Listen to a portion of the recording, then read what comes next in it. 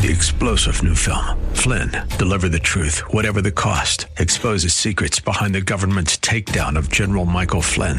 Flynn knew what the intel world had been up to. He ordered the first audit of the use of contractors. This set off alarm bells. He told the truth. He was the most dangerous person for Donald Trump to hire. They had to get rid of Flynn. Flynn, deliver the truth, whatever the cost. Available now. Watch it today. Go to salemnow.com. salemnow.com. Irreverent, over the top, and smart as a whip. This is The Rob Black Show. So let's talk asset classes.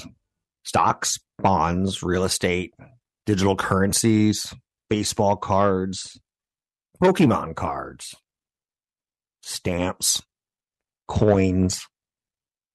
I guess you'd probably call a lot of that collectibles, commodities. Like there's different types of assets, right? So now you can't just live on stocks alone. You got to introduce some bonds at some point. I'm okay with municipal bonds if that's the direction you're going to have to go. But again, I don't talk a lot of bonds because I'm not very good at them. I don't know how to rate them. And it's always interesting to me when I get an email from you that are like, hey, I've got some bonds. I'm like, who picked those for you? Because I don't know how to do it. I have to go with like a Moody's, like bond rating agency and trust it.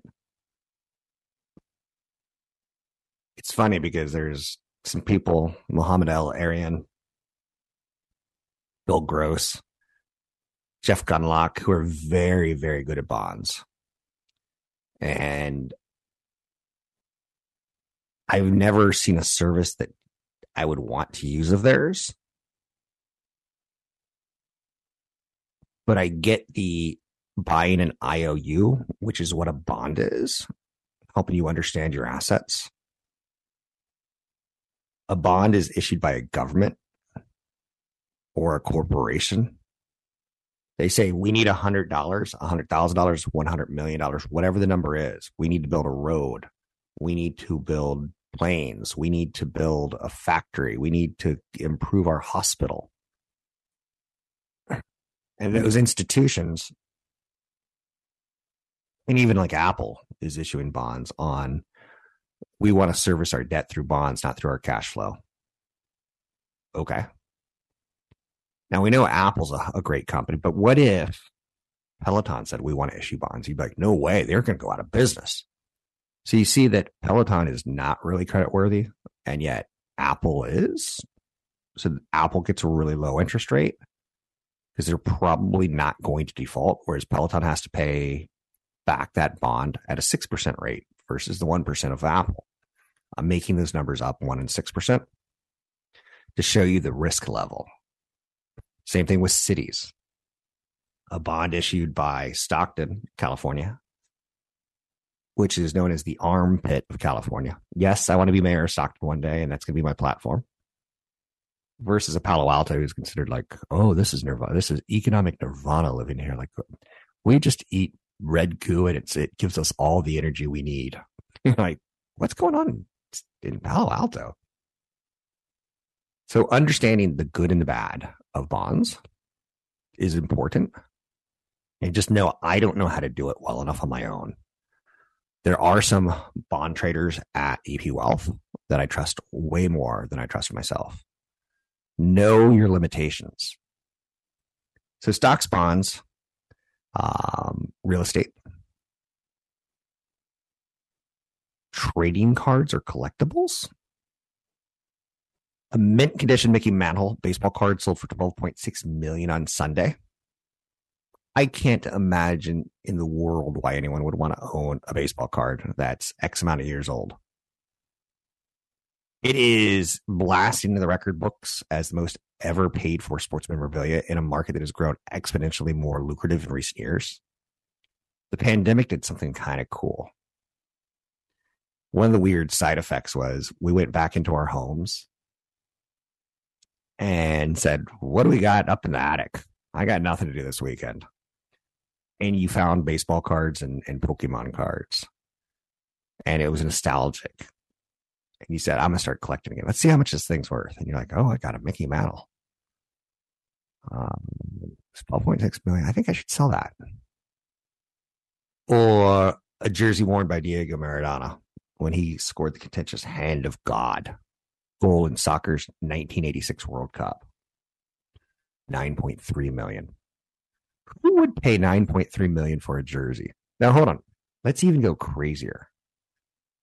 I've got a son who's into baseball, and he has a Mookie Betts signed jersey.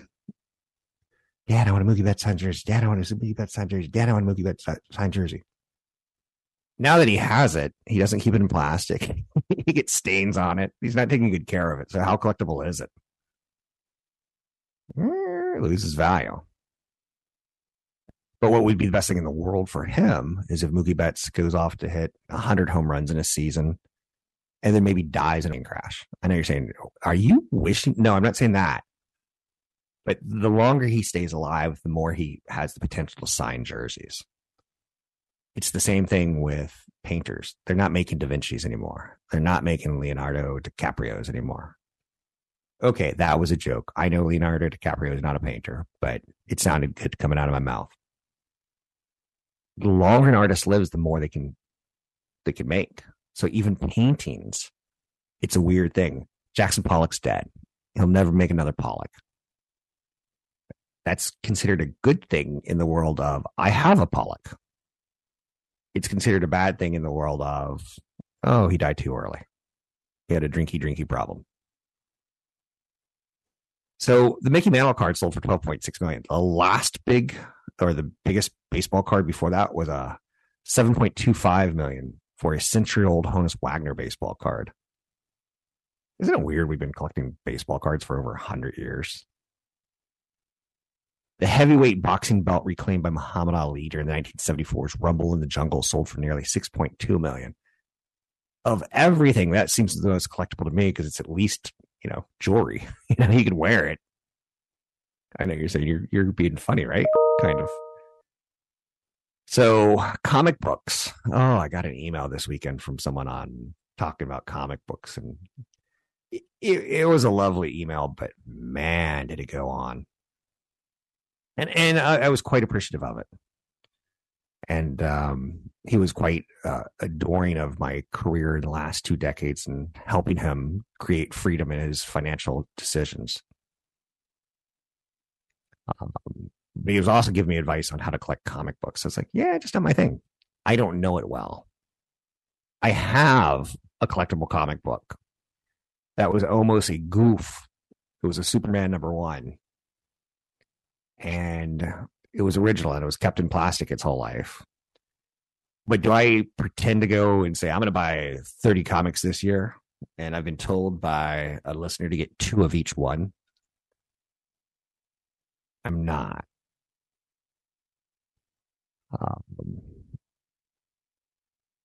It's just worthy of note that you should really try to get to know your assets and what you have and what you don't have. And you can't live on stocks alone. You want some diversification. In the 1990s, I created a word called diversification on the radio show as a way of saying, you only want tech stocks, baby. And I made a lot of money in tech stocks in 95, 96, 97, 98, 99. And then I lost a lot of money in 2000 and 2001. I made my shift quickly. I threw away that diversification theory. I threw away, I'm smarter than Warren Buffett because he doesn't own tech stocks. I do. Beating my chest like a chimpanzee or a gorilla or an orangutan. Who beats their chest? I don't know. One of them does probably, right? I was getting all manly. And I said diversification. You don't need to own bank stocks. You don't need to own retail. Like, you can triple your money. You can quadruple your money in tech stocks. That's the way to go, baby. You can crush the markets, baby. And as soon as you start saying the words baby, whether it be in a relationship or whether it be in investing, you're in trouble. I've never been good telling my loved one, I love you so much, sweetie cakes, baby face.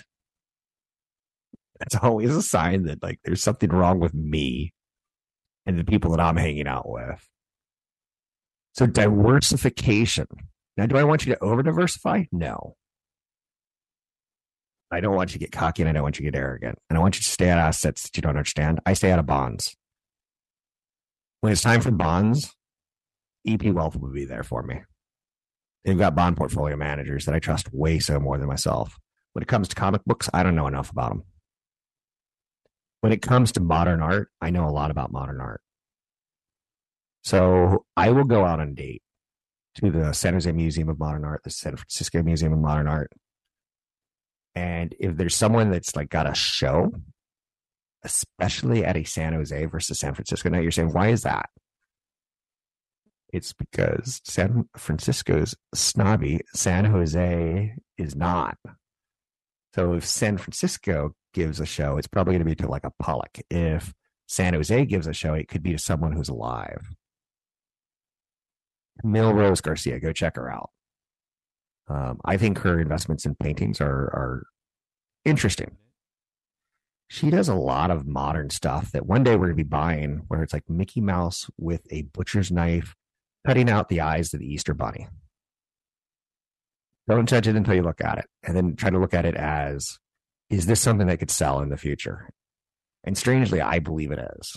And again, take a look, decide for yourself.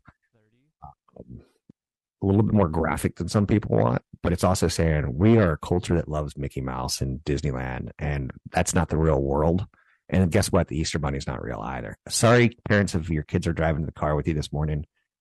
Sorry, Santa doesn't exist either. Santa is a Federal Reserve member in the U.S. government trying to stimulate the economy. You can find me online at Rob Black Show, Twitter Rob Black Show, YouTube at Rob Black Show. I'm Rob Black.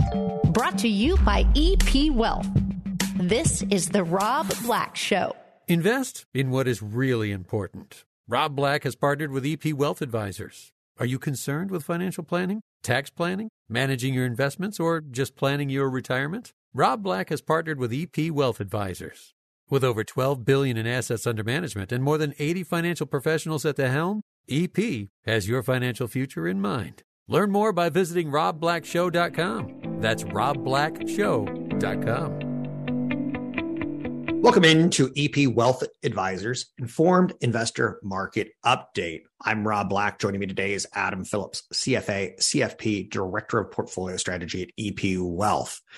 Party Pooper Rex came out last week. The Fed chairman spoke and the markets reacted, ending the summer rally just in time for Labor Day. The Nasdaq's down 22% for the year. The S&P 500 down 14.8%. The Dow Jones Industrial Average down 11%.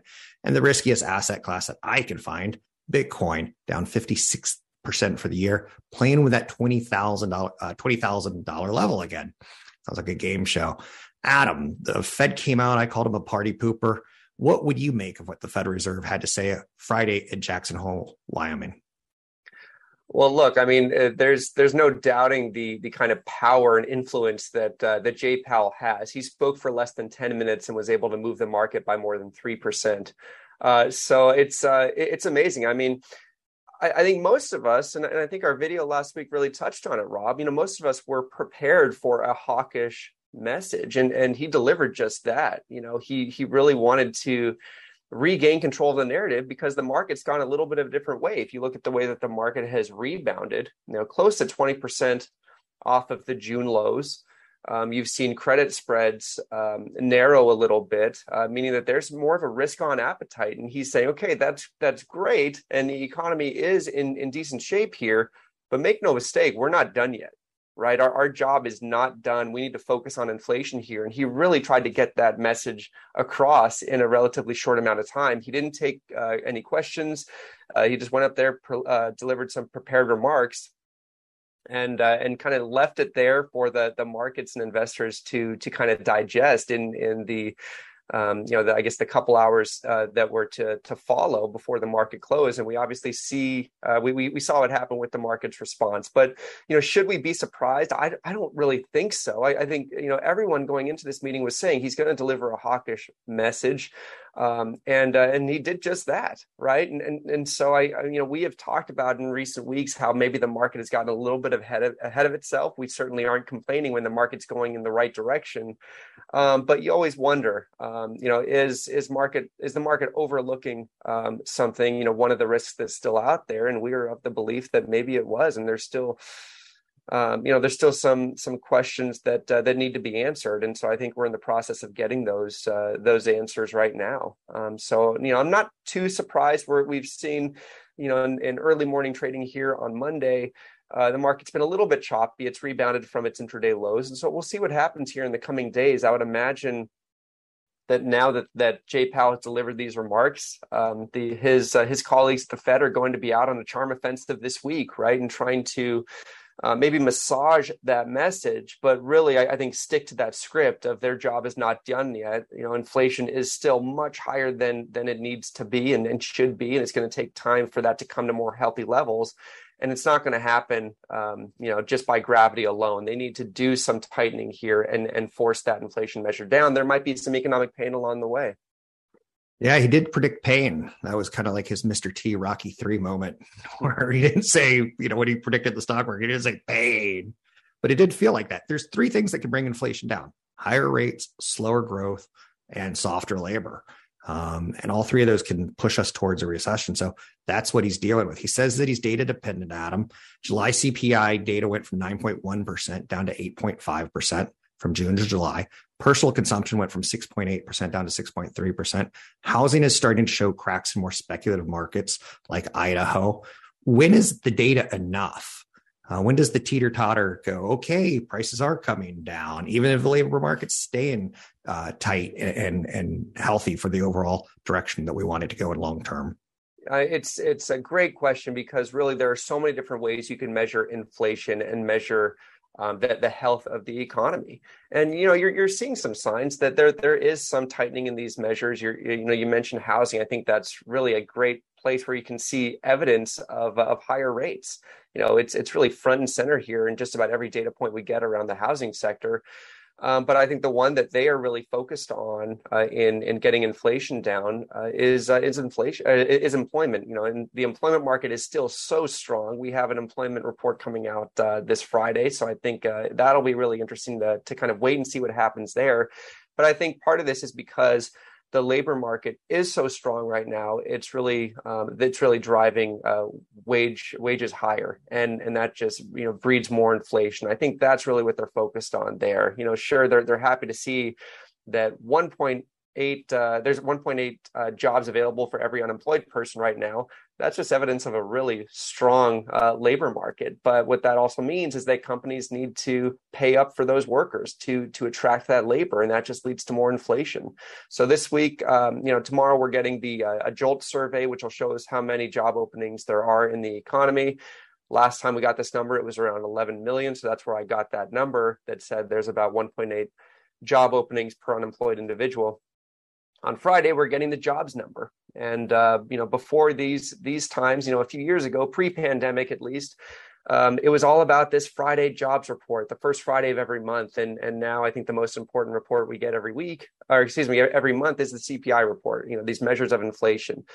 But still, jobs market is so important. The economists, I would say, are expecting somewhere between 250 to 300,000 new jobs were added in the month of August. They expect the unemployment rate to remain steady, or around that 3.5% measure.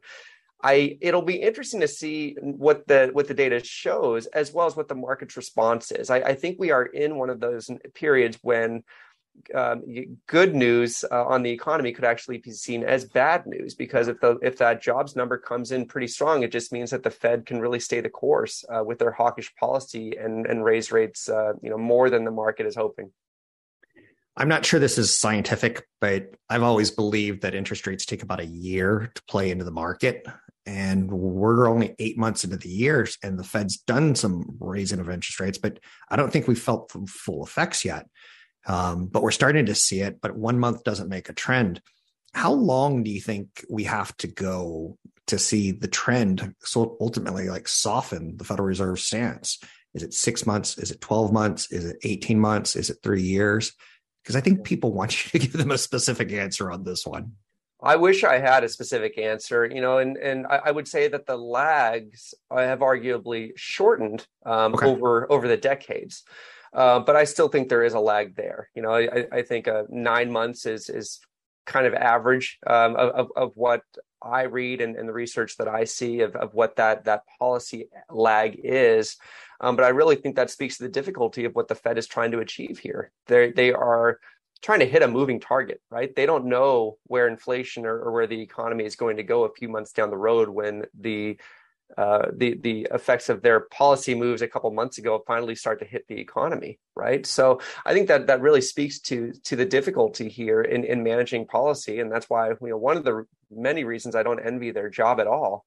But we do have that next policy meeting in a few weeks. It's September 20th and 21st when we'll get that news about what the next rate hike will be. Right now, the markets are pricing in about a 75% chance of a 75 basis point hike. So that would be the third 75 basis point hike in a row. If it's not 75 basis points, it's likely to be 50 basis points. Between now and then, we're going to get another CPI report on inflation. We're going to get another unemployment report, and then all these other data points in addition to that. And I think that, there's this debate between, is it 50 basis points, 75 basis points? I don't really think it matters, to be honest with you. I think people like us will talk about it because we like to nerd out on that stuff, and it's fascinating. But I think what's really important is kind of looking further down and further out in the calendar. And what is interesting to me as I look out is that the bond market is actually pricing in rate cuts by the Federal Reserve in the first half of next year. And so that kind of gets to your question of, that the market's actually saying in a way that they think the economy will be at a point, call it in March, April, May of next year, where it's softening enough that the Fed needs to actually pull back and loosen policy by reducing interest rates in the economy, which is really interesting. And I think that speaks to that disconnect between what the Fed is the message they're trying to send to investors and what the market is actually hearing, I guess, in those words or refuses to hear. So I think that's going to be really interesting because that ultimately is ultimately a driver of asset prices here. I don't want to speculate, but you saying that has to kind of upset Jerome Powell, because he's trying to say, I'm serious on inflation here. Stop talking about cutting rates. I'm talking about raising rates. And it shows you the dilemma he's in of trying to manage us through a recession or a soft landing. And they can be quite different. One last thought that I'd like to get your input on. Back to school means summertime's over. We're in back to school mode. Now the calendar to me is all about Christmas. And I saw a survey this morning that due to gas prices, the average American family is fewer people are living paycheck to paycheck is the right way of saying it. It's lining up okay. There's reasons to be optimistic. There's reasons to be pessimistic. Where do you fall on the next 6 months of people having jobs and people spending money and not necessarily overly contributing to inflation? Yeah, I mean, another good one, really. I think there's a couple of ways to view this, but I would say that generally speaking, consumers are still out there spending. And the most recent retail sales report came in stronger than expected a couple of weeks ago because people are still out there spending on goods. And I think that bodes well for the upcoming holiday shopping season. We know consumer balance sheets are still elevated, over $2 trillion in accumulated excess savings to help with those purchases. If gas prices continue to come down, then I think that ultimately just makes, we always say inflation is a tax, right? And so the reversal of that seems like, consumers actually are feeling a little bit better, might leave them more inclined to get out there and spend on these discretionary items. And I think that bodes well. I think it kind of makes the job of the Fed and Jay Powell a little bit harder because ultimately more demand only increases the upward price pressure on things that on where there is relatively low inventory or still where goods are still being hampered by supply chain disruptions, things like that. And so, I think it's good and it's bad, but generally speaking, as we look at the holiday shopping season, I'm encouraged by the trends that I've seen in the resilience of things like retail sales, savings data. Obviously, the employment rate and seeing wages go higher is a good thing if you're looking at it from the spending perspective. So for now, yes, I'm definitely hopeful heading into this holiday shopping season. It doesn't have to be a big one, but if I weren't talking to you, give me something that I wouldn't know if I weren't talking to you, a little bit of a nugget of information to close out the segment. A little nugget of information. Yeah. Okay. let's see. I will say that we are doing our parts as consumers. You mentioned that school season is back. School's back in session, and we are, I think we're doing our job as consumers and getting the kids their new wardrobe, new backpacks, and you can tell that it is in full effect. And so, sorry, Jay Powell, that doesn't help the issues on the demand side, but it is helping the economy and hopefully that GDP number. My nugget of information is Saturday is National Cinema Day in the United States. $3 on Saturday to get into a movie. So I'm looking at free museums of cutting my costs and cheaper movies, so to speak, to take the kids to. So I'm doing my part, but I'm also a little bit thrifty. Thanks very much, Adam. I'm Rob Black for EP Wealth Investors Informed Investor Market Update. He's Adam Phillips. He's a CFA, CFP, Director of Portfolio Strategy with EP Wealth. I'm Rob Black. The Rob Black Show is brought to you by EP Wealth. Learn more about EP's unique approach to managing wealth at robblackshow.com. So it's kind of funny. Last week, I teased during the segment that I was going to talk about escalators, and I forgot to talk about them. So I'm going to tease it again. I'm going to forget to talk about them this time on purpose. It's going to become a running gag. Will Rob ever talk about escalators? Does he like them? Does he hate them? Why is he going to talk about them? Right now, I want to talk about movie theaters. I want to talk about a 5-minute retirement test. Good idea, bad idea. And I want to talk about cheap dates. This Saturday, for one day only, movie tickets will be $3 as part of a newly launched National Cinema Day to lure moviegoers during a quiet spell at the box office. The problem is there's not a lot of good movies out right now. Unless you want to see DC League Superhero Pets. I'll pass on that one. So September 3rd, Saturday, is going to be a nationwide discount day in 3,000 theaters across America on 30,000 screens. Woo! Instead of a movie being $10, $11, $12, it's going to be $3. Now, I don't know if you have to get pre-purchased tickets is the right idea. I don't know if you want to have to get them on the day of. I don't know if you have to be 6 feet tall or 7 feet tall to get the tickets. I know that Saturday is the day, and I'm doing a little story on it because take your lady out on a date. Take your grandkids to a movie. It's cheaper this time. There's only 52 weeks in the year, and I'm giving you one cheap date out of 52. Labor Day weekend is traditionally one of the slowest weekends in movie theaters. So that's why they're doing it. They want to sell popcorn and soda where they make the markup anyway. If successful, National Cinema Day could soon flood theaters with moviegoers and potentially prompt them to return in the fall. But that also brings the question of, will they make it a regular holiday? Will any good movies come out that weekend? Or if you're a movie producer, you're like, I'm not releasing on Labor Day weekend. Oh, and for the record, happy Labor Day on Monday. I know you're saying that's a week from today. Yep. For each showing, ticket buyers will be shown a sizzle reel of upcoming films from A24, Amazon, Disney, Focus Features, Lionsgate, Neon, Paramount, Sony, United Artists, Warner Brothers, Universal, and more.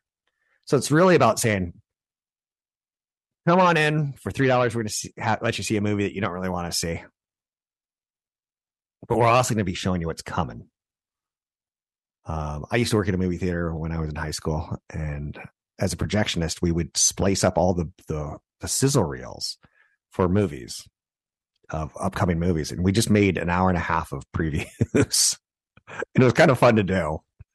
That and a 6-pack of beer just kind of made the night fly by in a smooth kind of way. And we showed it at the holiday parties kind of thing. I know you're saying holiday parties. What is this concept?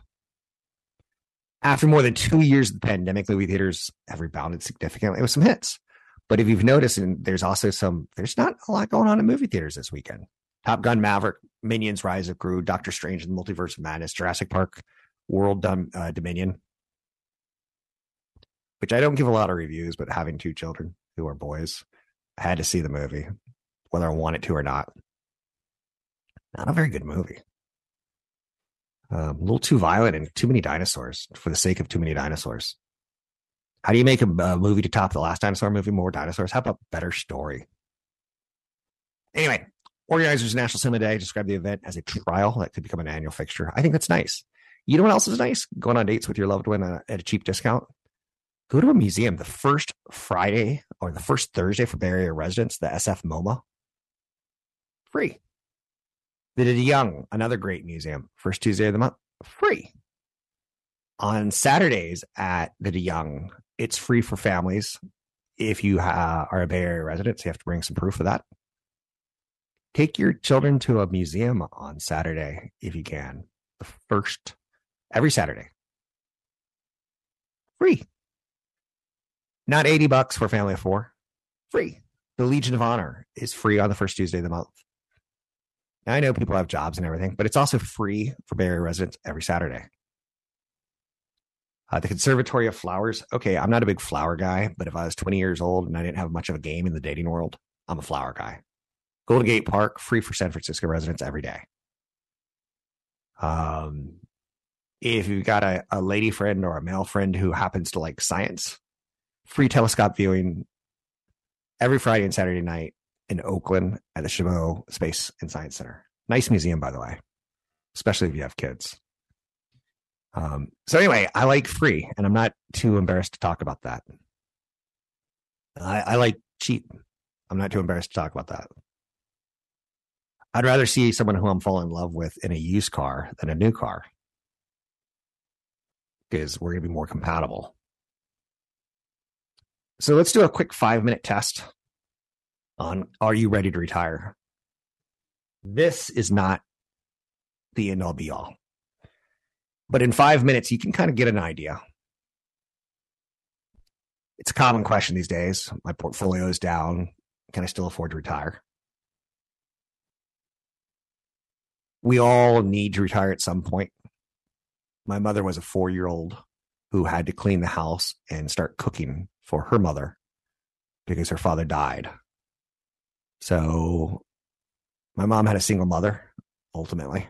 Her and her sister had to do the job of the mother at home. Within reason. So we all have to retire at some point. So number 1, in a 5-minute, figuring out if you're ready to face retirement. Do you have enough? Figure out your expenses. I'm really, really good with online budgeting tools. I think mint.com, M-I-N-T, is fine. Just to see how much you're spending on a monthly basis. There's way more advanced versions of it, but you can start there. How much money is going into your country club membership? How much money is going into your gym? You'll see a lot of data there. Like Rob has a thing in his budget called groceries. Is it groceries or is it alcohol? Because in retirement, I can cut the alcohol out because I'm not stressed and shaken. And like, yeah, I'm exaggerating that, but you get the idea. You need to know your expenses. How much are you paying in taxes, healthcare insurance, group life insurance? You need to figure out your totals for the last 2 years of your statements on your bank accounts. I like using mint.com, mint.com, because I can give access to my bank accounts to Mint, and then you go in and clean up the data.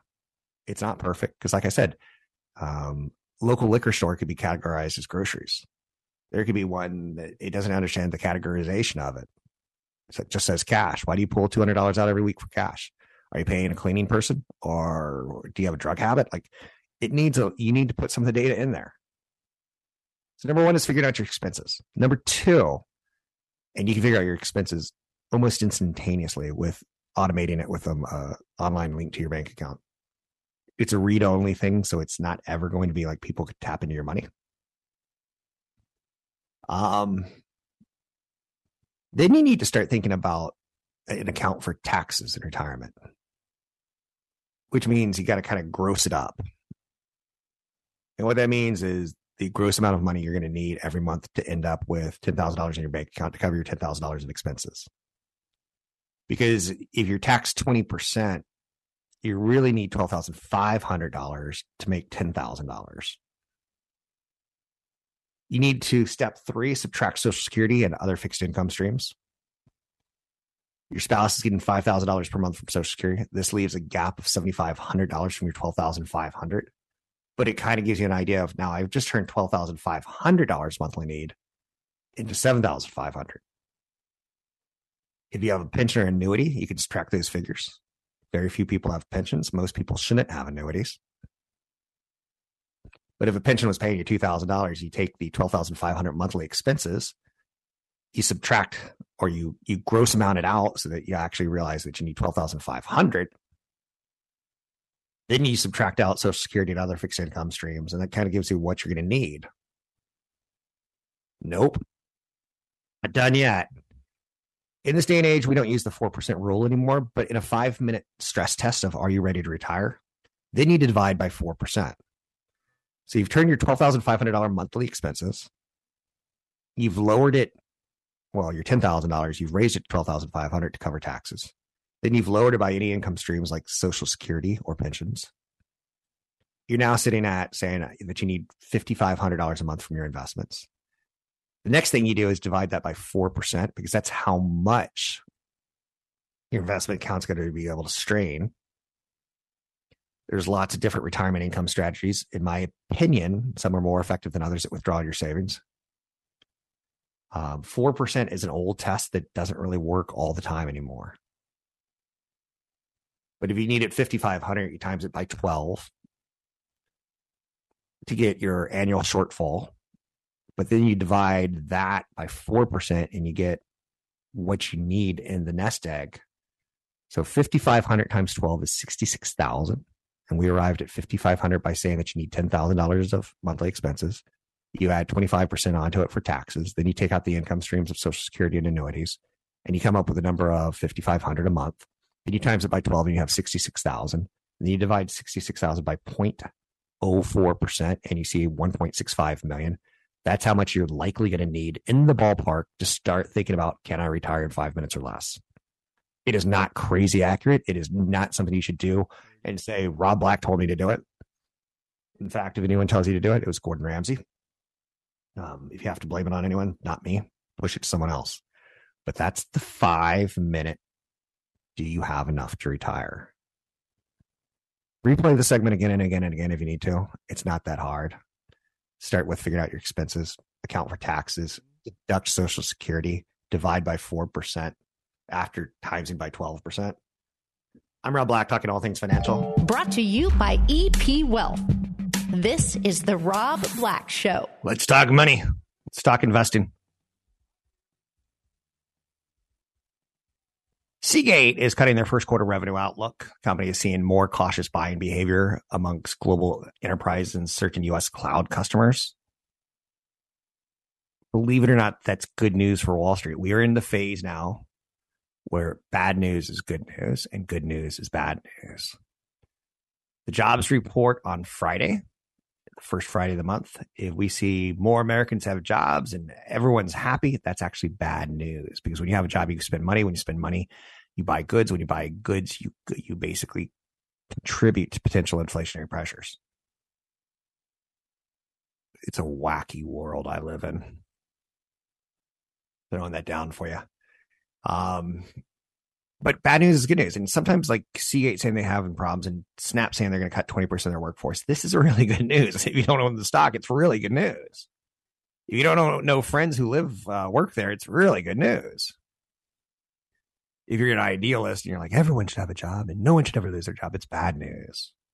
Wall Street and ideals don't necessarily work well together.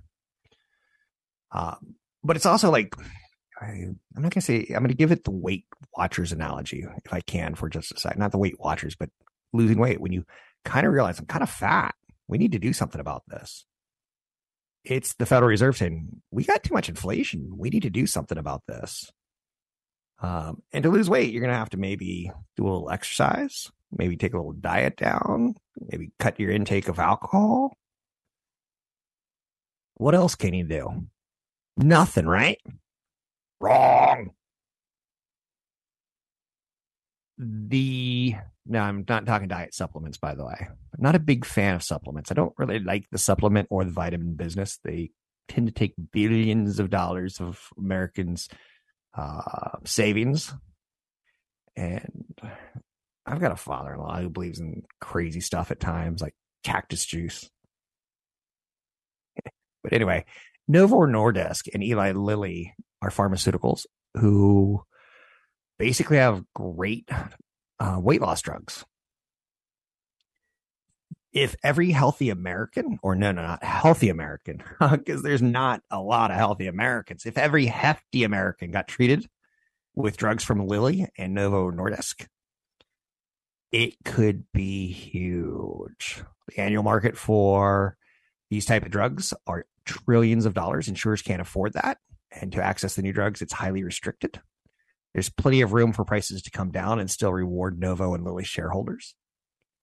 The drugs will be widely used in studies that show they can prevent diabetes, heart disease, and other costly expenses, showing the insurance companies maybe do want to invest in these guys. Novo Nordisk and Lilly rivals for centuries. Not centuries, for a century. I'm watching too much Game of Thrones and House of Dragon. For centuries, we've fought each other. They originally developed what are called incretins to treat type 2 diabetes. The drugs also turned out to promote weight loss. When Novo got U.S. approval last year to market the injectable drug for obesity under the brand name Wegovy, demand was so strong that Novo stock rose 50%. So when there's a down market, I'm looking for areas that are going to grow. You should always look for areas that are going to grow to start, and then you may go, no, growth is wrong right now. But Lilly is hot. On the heels, they've been administered a weekly injections. It's enabling people to lose an average of 21% of their weight. While not yet approved for weight loss, it is one reason that Lilly is Wall Street's favorite drug stock. Lilly trades at 34 times earnings, so it is expensive. So I put it on a watch list. I'm watching you, Lilly. Eyes on me. 1, 2, 3. Here's the problem. Americans are getting fatter and fatter as far as obesity numbers go. Share of Americans considered obese has tripled since 1974. The share of 20 to 74-year-olds, it's 44% of Americans. What happened? I'm kind of part to blame. I could lose 10 for sure. I don't do a lot on drugs, but drugs for pharmaceuticals can create blockbusters. The AbbVie product Humira is the current world's top-selling drug with over $20 billion in sales. These incretins for diabetes and obesity could top $50 billion. Double the number one drug in the world right now. More than double. So we're getting heavier. The average American male now weighs 200 pounds, up from 166 in 1960. The average female is 171 pounds, up from 140. There is a ripple effect that can happen here. Obesity increases the risk of diabetes, cardiovascular disease, and cancer. My father-in-law, who does the cactus juice stuff, he's not obese. He's still kicking 85 plus, 83 plus, excuse me. Taking on the weight of the world, literally, Lilly and Novo Nordisk. They've got two very good drugs that should get more approval. You know, if you're targeting diabetes, and then you're suddenly targeting cardiovascular disease, and then you're set. Like at some point in time, I'm going to the doctor. He goes, "Oh, you have high blood pressure. I need you to lose 20% of your body weight. Take this drug." And suddenly the heart's not beating so hard to go up steps. Researchers first took notice of what was called incretin 35 years ago when they found that a hormone called glucagon was released in the gut after food intake. So this isn't something we've been studying for a week. This is something we've been cracking the code on for 35 years. The pharmaceutical industry sought longer lasting products that mimic injectable treatments for type 2 diabetes. Launched first in 2005. Its sales were overtaken by AstraZeneca's type 2 diabetes. So AstraZeneca had the market to themselves. Then Novo's Victoza and Lilly's Trulicity started coming in. I'm not going to do a whole segment on weight loss, but what I'm trying to get at to you is I'm really interested in Lilly and Novo Nordisk for the long term, because longer term, we're getting fatter and fatter. Longer term, we're getting more and more obese. Do you not see that trend? Do you not see how the mind of the investor should work? Now, here's a great one. Tell me if I'm wrong on this one. California is going after fast food, and this contributes to our weight issue. But there are no right answers. 10% of McDonald's restaurants are located in California, and California legislators are trying to do the right thing. They're trying to say that, we're going to create a panel that could raise minimum wages up to $22 an hour for fast food chains with more than 100 locations. They would also have the authority to establish safety conditions. More government. Do we need more government? No. What do we want? Less government. Yes. We shouldn't need the government to tell us that this is bad for us. Opponents say the bill will empower fast food workers and help solve the industry problems, such as unsafe working conditions and wage theft. Who's it going to hurt? It's going to hurt the people who are lower income, middle income, who count on McDonald's for calories for getting through the day. Now, maybe it's good because we're going to be cutting down on obesity in theory. Maybe it's bad because people are going to go hungrier and have to pay for more expensive quality food. Aggressive wage increases are not bad in of themselves, but if it's essential to increase restaurant workers' wages and protect their welfare, shouldn't the restaurant workers benefit? Yes, but who's going to hurt? Lower income, middle income, who eats that food. And you're going to see McDonald's respond by, guess what? More automation, fewer workers. I don't know if there's a right answer or a wrong answer here. And I know being on the side of less government probably makes me sound like a capitalist pig. And I get it. I just know that sometimes Governor Newsom and the state California legislators, their heart is in the right place, but they hurt people because there's ripple effects and there's causation effects. That's just my story, and I'm sticking to it. I don't pretend to have all the right answers on this show. I don't pretend to be able to solve every single problem. I'm just telling you how Wall Street sees things. Amazon remained the second most popular stock with hedge funds. Someone asked me yesterday, give me 5 stocks that you would like to own for the long term. And I started naming them. And I said, this is not investment advice. I do not know you. Consult a broker advisor for taking action on any stocks mentioned. I see a lot of people like, I'm scared of the market. Are you scared of Amazon?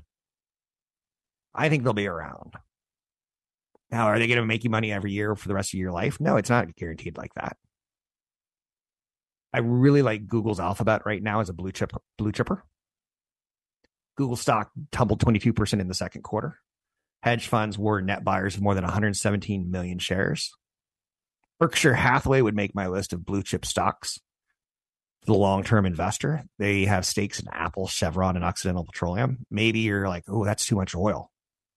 It's actually too much Apple. But when you take a look at what hedge funds are buying, it gives you an idea of things you can buy. Hedge funds are considered smart money. I don't like what hedge funds do in the short term. I like what hedge funds do in the long term. Here's the list of what hedge funds bought in the last 90 days. Microsoft, Amazon, Alphabet, Apple, Visa, Berkshire Hathaway, Johnson & Johnson, MasterCard, Walt Disney, Merck, Home Depot, Bank of America, AbbVie, NVIDIA, and Pfizer. Now, I'm not telling you to go out and buy those stocks. I'm telling you those are considered blue chip stocks that should be around the day you die. Obviously, some have more risk than others because a little work riser for taking action on any stocks ever mentioned on the show. I'm Rob Black. 3-star General Michael J. Flynn, head of the Pentagon Intelligence Agency, knew all the government's dirty secrets. He was one of the most respected generals in the military. Flynn knew what the intel world had been up to. He understood its funding. He ordered the first audit of the use of contractors. This set off alarm bells.